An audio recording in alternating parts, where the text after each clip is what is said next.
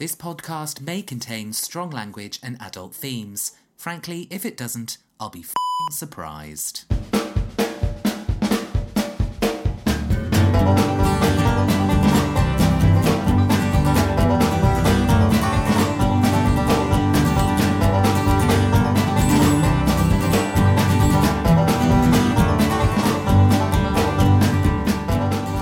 Okay, so I figured that if I was going to ask my friends whether I could trawl through their old letters, I really should be prepared to face the music myself.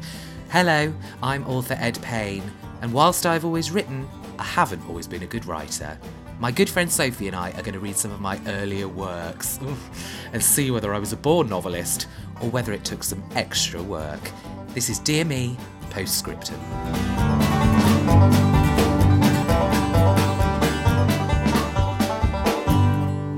An Author's Influence, Episode 1. Right, welcome to another edition, well, our first edition, actually, of the wonderful Dear Me Postscriptum, which is a podcast that clears up all the extra bits. Can you hear my bulldog snoring in the background? It's picking up all the extra bits from the Dear Me guest list, I suppose, if that's what we can call it. So, without further ado, I'd like to introduce my special star guest for this evening. Welcome to our Sophs. Thank you very much. Thanks for having me. Oh, it's my pleasure. I can't believe you agreed to do it. You're so busy at the moment. Oh, very busy. It's all biscuits and loose women over here. Is it? Yeah. What kind of biscuits?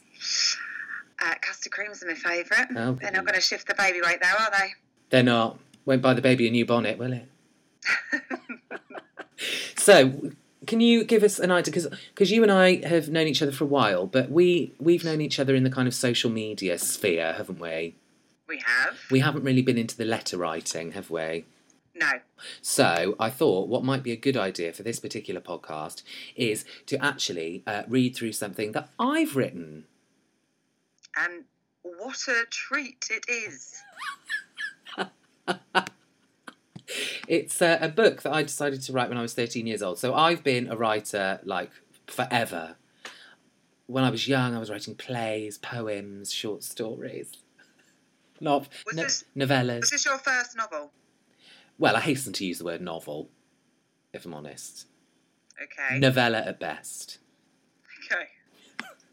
I don't think it was my first. Usually, you know, I'd write a story about my parents' divorce, but all with different characters from the girl's perspective, and it would be called something like Crying in the Dark. That sounds fabulous. Well, just the names changed, so it wasn't. Oh yeah, it wasn't Mum. It was Mom. Yeah. To try and disguise what was going on. Basically, I was reading a lot of Judy Blume at the time. Okay. So I had breasts, periods, and just pissed off a lot of the time. Yeah. So this one I remember writing. So I must have been I'm saying I was 13, but I'm actually not sure. But I remember going to Cornwall for a week and being so inspired by the ambience that I felt the need to write a book Ed, that was going to be one of my questions, actually. Okay. Had you recently been to Cornwall? Because it is obsessed with Cornwall, this book. Do you think it's got Cornwall running right through it? It does. It does. But we can get on to the Cornwall theme a bit later. Okay. So could you tell us what it's called then, Soph? It's called An Author's Influence. It's 38 pages long. Yeah. 3 chapters with a prologue and an epilogue. Because I've actually put that on the front, haven't I? You did. Yeah. You did. Yeah. So we're under no illusions here. You've covered all bases here. What you see is what you get. Yeah. Okay. So let's see how far we go with An Author's Influence by my 13-year-old self. Quote, prologue. Have I spelt prologue right there? I think so. Oh, right. Well, impressed already, but I obviously didn't spell it right before because I've scribbled it out and rewritten it. No, I did study that. You wrote epilogue the first time. Oh, did I? Oh, gosh, you really have done your homework. I have, yeah. Have you ever worked for forensics? So here we go. Feel free to stop me whenever you want. Okay. Your input very much is what this podcast is about. So, the book meant nothing, especially when the music from her Walkman blared out all her concentration. Blared, do I mean to say blared out there? I think you do. Blared out all her concentration. Yeah, she kept listening to the tune rather than reading the words. But can it blare out concentration? Surely blurred would have been a better word. Never mind. She kept listening to the tune rather than reading the words. Oh, there you go, preempting me. Also, she could hardly keep her mind off James. She pulled the earphones out and slammed the book on the table. Oh, dear. She's a feisty one. She thought, we're not introduced to any names at this point, so it's very much in the first person, isn't it? Yeah, it's a strong opening, and then you really get to the heart of it with the next sentence. Do I? She thought that taking a vacation to Cornwall, England, just for the American audience, I think, I've just put that in, was going to be a quiet and peaceful start on her new book. Her being the author, of which the influence is going to come later, I would imagine. The cottages were so beautiful in Cornwall. She picked the one away from every other next to the sea. She would just look around the scenery and write about how Louise could find Peter stranded on a lonely beach after leaving his ship, Lonely Forte. That was also the title of the book. There you go, 2 birds, 1 stone. I can guarantee you I had no idea what Forte meant. So I just have to say here, you do go on to what is quite a complex situation that I was going to ask you about. Okay. So just carry on for the reader. I think it will be helpful to get you, Ed Payne, the author's view on what comes next. Okay.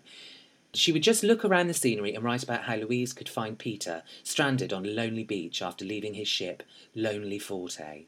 That was also the title of the book. She had planned it. Audra Beckett would try to steal Peter away from Louise, and they would sail away to Cornwall, again, where Audra would send Peter through living hell. But Peter wanted to get back to Louise so that they could live together. But Louise, after hearing the news that Audra had flung herself into the sea, takes Peter to Cornwall, again, for a short break when all the terrible memories of his life with Audra flood back to him, and it drives him insane, upon which he too flings himself into the choppy sea. Whereas Louise just died of depression. She just died of depression. It was the perfect set-out. It was a typical love story, you go on to say. It was. I'm not sure. No, so let's just pick through this. So I'm not really sure how this triangle works. So Audra, whoever the hell she is, trying to steal Peter away from Louise. Then they'd sail away to Cornwall. No planes, trains and automobiles here. Where Audra would send Peter through living hell. Right. But Peter wanted to get back to Louise, so he didn't want to be with Audra. So that they could live together. But Louise, after hearing the news that Audra had killed herself, then takes him back to Cornwall for a short break, when all the terrible memories come back, and then he kills himself, and then she dies of depression. And this is just, this isn't even in the story. This isn't your story. This is your character talking about another story. This is just the book. Yeah. Yeah. And it sounds like a real page-turner, doesn't it? It does. And to be honest, there's no need for you really to read it, because I've given everything away there. You have, yeah. And it doesn't exist either. No. So it really does take the reader off guard. She's not even written it. No. She's planning on writing it when she's in Cornwall. So, there's a new character comes in here. Natasha, spelt. Yes. So, I'm guessing she must be a foreign character, possibly European. Natasha, spelled Nattassja. I think I went on quite a lot of holidays to France in this season where a lot of Dutch people were there. I think that's where I've got that from. So Natasja loved writing tragic love stories of torment and heartbreak. Much like Ed Payne. Yeah, absolutely. Yeah. Her other books consisted of, oh, here we go. Get your library cards out. This sounds like a Bonnie Tyler back catalogue, if I'm honest. Consisted of Lost Soul, It's a Heartache, and Hellbound. Hellbound sounds good, doesn't it? Yeah, it sounds like she's really coming to her stride with that book. Yeah. I think that's probably where... do you think it might have included the same sort of trio of characters, or...? I mean, they did all end up dead, so it would be hard to bring them back. Well, it could be a prequel. It could be a prequel. Or it could be Audra on her way to hell, you never know. That's true. I mean, she said she'd make his life a living hell, so she would. And it could just be a deep dive into that time. We'll never know. Unless perhaps a synopsis comes later on, who knows. So, yes, it was true. Natasha Jennings was a famous author. Answering your question for you there, Soph. Yeah. Just a famous author whose Walkman just drowned out the book. Blared out her concentration. Completely blared it out. Yeah. And now this damn book meant nothing. She had read a long paragraph. I've just read a bleeding long paragraph. It's taken me about 30 minutes. The key to the whole book. And she had not taken any of it into... Turn the page. Her brain. Okay, so Rebecca Turlington was about to get knifed by Jake, her neurotic boyfriend. What's this now? I've got no idea. I think this must be a book that she's reading. Yeah. It's like a sea of literature here. Yes, it is. All of it really quite depressing. Yeah. She took a long look at the author's name brandished across the front cover.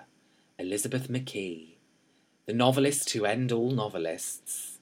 The grandma of passionate love tragedies. The grandma of passionate love tragedies. I mean, move over Barbara Cartland if she was still alive. The maker of exciting, steamy novels and the queen of erotic drama. She was the best. What did I know about erotic drama? But I love that she was the grandma of it. Would you want to read books by the grandma of erotic drama? Yeah, absolutely. I mean, it's a tenor lady. It's just tenor lady from Bunyan's to Breakfast Time, really, isn't it? Yeah. Harmony Blues was her bestseller, and also the one Natasha was reading at the moment. The tale of a young tearaway being locked in a lighthouse for 7 days, only to realise that in the tower was a young lady of the same situation. Extraordinary luck. Of the same situation. Rebecca Turlington. Oh, what a life. First, she was adopted, and then abandoned by her parents and locked in the lighthouse, only to hide out and make love with this young tearaway Jake Hart. Was he locked in there as well? He was. Oh, yes, so he was. Young tearaway being locked in a lighthouse. Well, if you're going to be making love all day... There's worse places to do it. Yeah. Take me to Woolacombe Bay, that's what I say. But what happens to Rebecca now, Ed? Rebecca hit the sack. Hit the sack? With Lucifer Jenkins. A rich young lad who is only happy to win Rebecca's hand. Well, we know Charles Dickens there. For his money. And Jake finds out, and she returns home, only to be knifed by crazy Jake. It was too thrilling to put down, and just when it was getting good, she was concentrating on her music. Oh, that damn music. No, that Walkman. I wonder what kind of tune permeated that amazing plot twist there. She read on, should be a comma, leaving her Walkman aside. If there was, I'm just imagining this woman with like this great big plastic tape player and some dreadful kind of bodice-ripping novel, sort of sat in Cornwall. What I like though, Ed, in your writing is the attention to detail. There's real attention to detail. Because as you go on to say, if there was ever 3 wishes Natasha could wish for, it would to be the second Elizabeth McKee.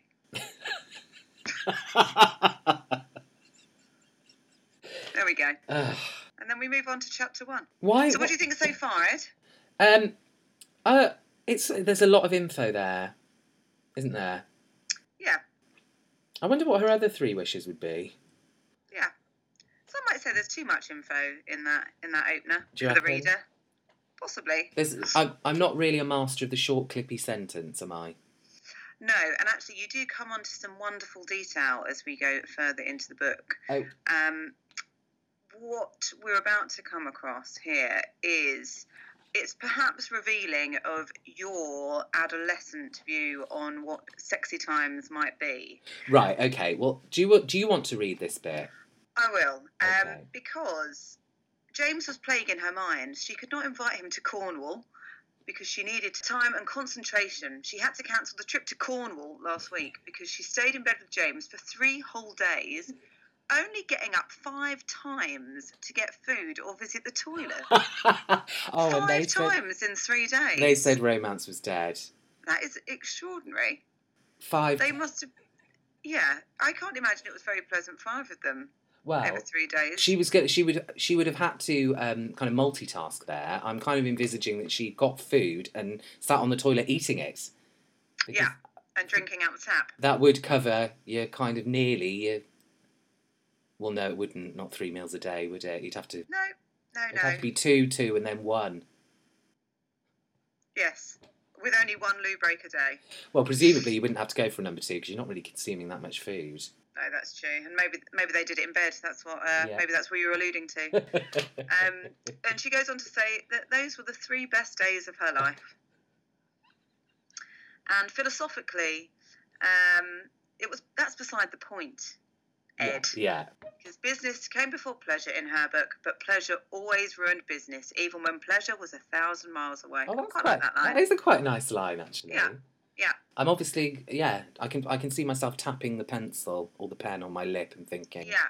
So why don't you pick up here, Ed, now? Because this is where, again, it gets a bit confusing and there's more people stabbing each other. Right, okay. The book was finished.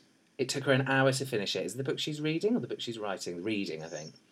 So Jake stabbed Rebecca, thinking that she died, but she did not. I'm sensing Romeo and Juliet here. Instead, she ran to Lucifer, who immediately sent his best friend, in brackets Archie Newton, to take care of him.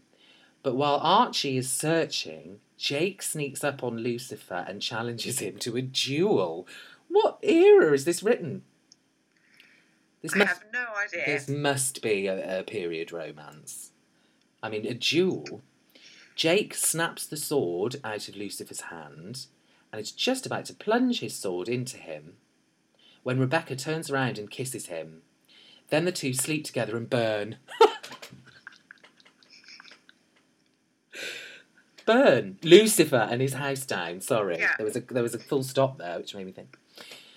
Meanwhile, oh God, it goes on. It does. Archie finds Jake's house and ransacks it.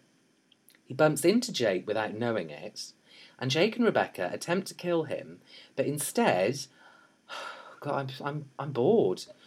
Archie hangs them both together. That's extraordinary, isn't it? That they can go to kill Archie, but actually, he hangs them both.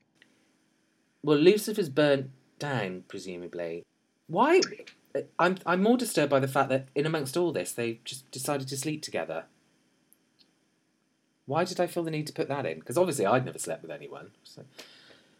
I'm more surprised that everyone's knifing each other, burning each other's houses down and hanging each other. It's like you've got a list of possible murder techniques and you're going through them one by one. So it is only fiction. It is only fiction. Natasha wiped her tears away. Because, well, who wouldn't? I mean, after all that. And blew her nose. Nice. Elizabeth was one hell of a powerful novelist. Is this Elizabeth McKee? It is, yeah. Yeah. The grandma of Jurassic fiction. She rubbed the tears into her fingers and stood up. She thought of phoning James, but there was no phone on a ferry. Well, she could always have a look. She glanced down the open hallway where rebellious kids slurped from cans and kicked fruit machines in the hope that some money would fall out.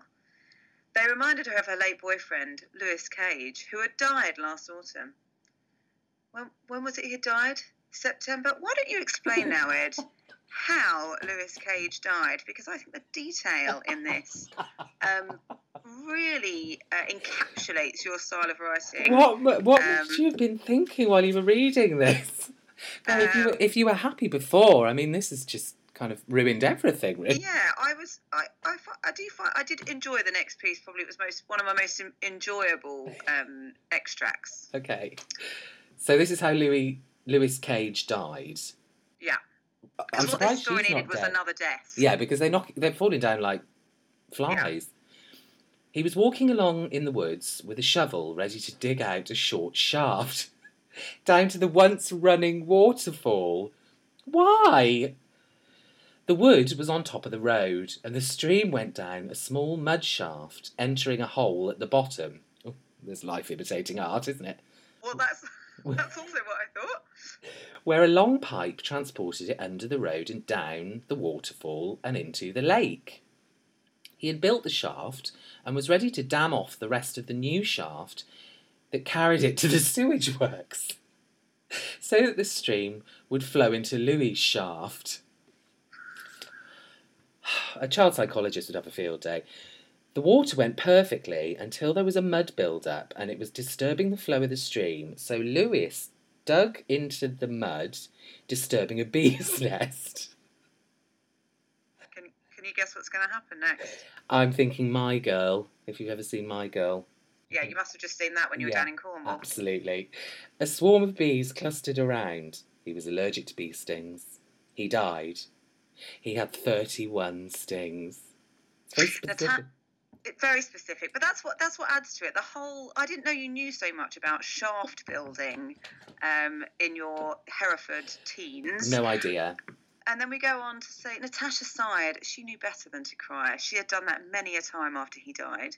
The council decided to keep the shaft as Louis had left it. One interesting note that you'd made there about a local council planning decision. Wow. Yeah, he had his own plaque there. And what a tribute to such a brave man. Exactly. Ever since that incident, Natasha had been petrified of bees and suffered from hay fever. Are the two related? I don't know. Too many people die unfairly. Well, no shit. That's so profound. See pages 1, 2 and 3 for proof. Quite. He was 17 when he died. He was the greatest guy. She thought she'd never get over him until she met James. His chestnut hair and brown eyes, and his warm smile. Full stop. Everything was perfect. Even his acne was handsome. That's very sweet. Got to be kidding. Of course, at first, Natasha thought that she was being unfaithful to Louis, but that soon passed. In November, she and James went on their first date.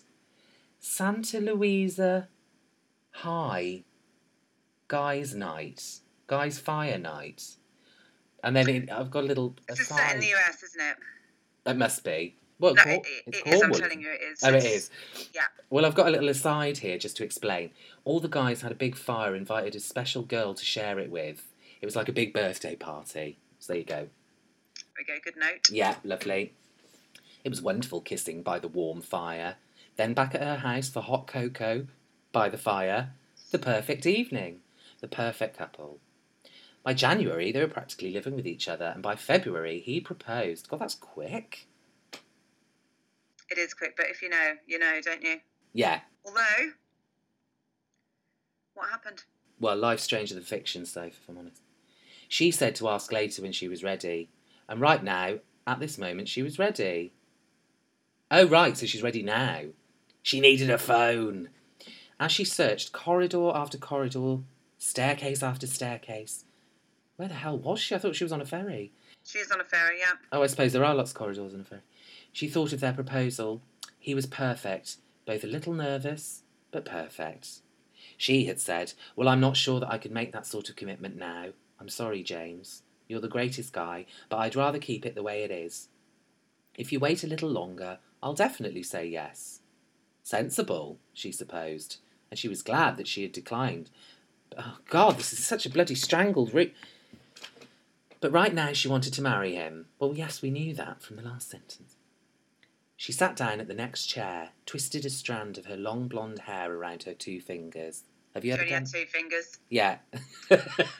That sounds hideous. It was hard to do her writing. Have you ever done that on a ferry? Oh, all the time. Gone corridor after corridor? Yeah. It's a little bit Titanic here, I reckon. Yeah, although she's on the ferry to England, isn't she? Yeah, must be. She is, actually. You go on to explain her journey quite soon, which I'm looking forward to. She cried just like that, burst into tears. What was she thinking of going to Cornwall? And the most and the most crucial moment of her life. She had told James before she departed to hunt for a flat so that they could move in together. Just hunt for a flat. Just hunt for a flat. Yeah. And this is where your attention to detail, again, really comes to the fore. She had driven her silver Volvo to Santa Luisa Airport, had flown to Orly Airport in France. She then hired a taxi to Le Havre and was now on the ferry to Southampton. And she was then catching a train to Bristol and then a train to Appledore, a beautiful little town in southern Cornwall. Now that is planes, trains and automobiles, isn't it? It is, yeah. And I wonder why she took such a convoluted route. I think that would have taken her about 4 days. Well, yes. I mean, was there no? I don't know why she flew to France. I think these are the days before the kind of budget airline. So she was obviously looking for a cheap way. But what about all her stuff from America? Where was it? All in the P&O ferry cargo port. She's going to drag it on her back like a camel. The boat was just about to reach Southampton Harbour. As soon as she got off the ferry, she would phone James and tell him to come to her, because she didn't realise how stupid she'd been, and she needed him right now. It would be a good hour before they reached Southampton. It was 9:30, so she decided to get an hour's sleep. Good sense, I reckon. So what do we know so far? She's reading a book called... Name escapes me. She is also thinking about writing a book. That's going to be called something like Forte, wasn't it?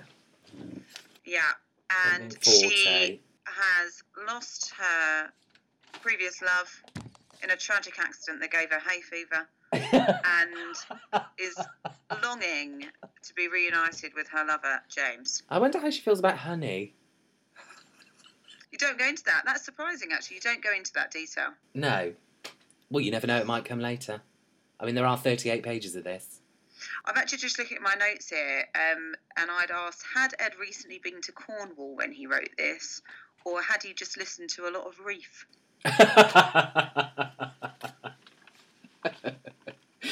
You were definitely struck by that holiday, weren't you? Oh, yes, absolutely.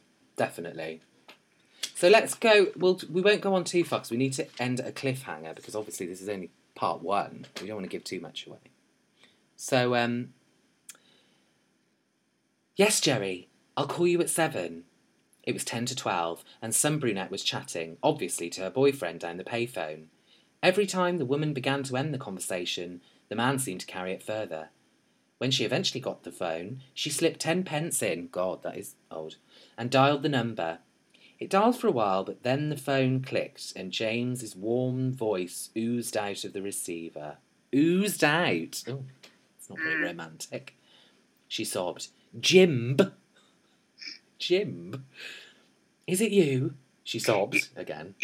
Yes, it sure is, darling. He said. I need you, she wept. Stay the night there. Where are you? Southampton Harbour.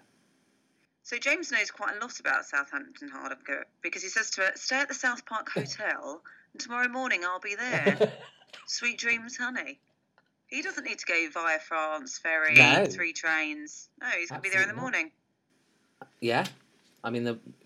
Straight there. Walk there. It's 10 to 12. It is. And then the big question, she says, love you. Marry me, she whispered. Did he hear that? Oh no, he did. I'll be there, he said. And hung up. She awoke to the warmth of a muscular chest and arms around her.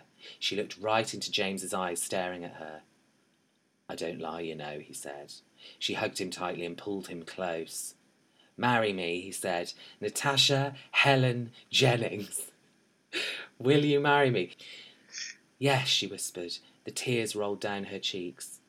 Here in Cornwall, she said. Hell I would, James hesitated. But we're in Southampton. They both laughed. Durr. Little Cornwall joke there, wasn't it? What a perfect proposal. Well, I think... Here in Cornwall? Hell I would. But we're in Southampton. That seems like the perfect place to end.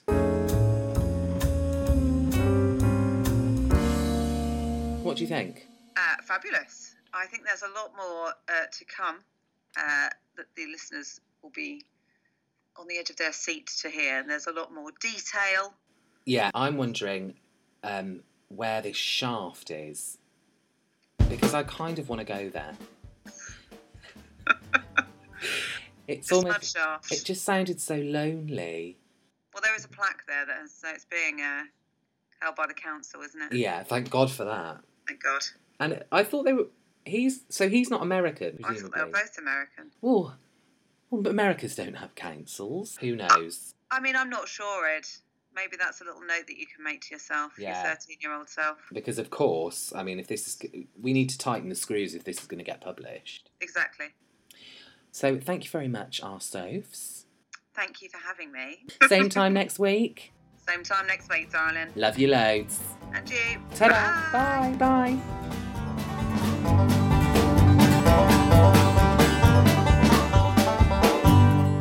Thanks so much for listening to this podcast. Follow the conversation for yourself at Dear Me Pod on Facebook. See you next time.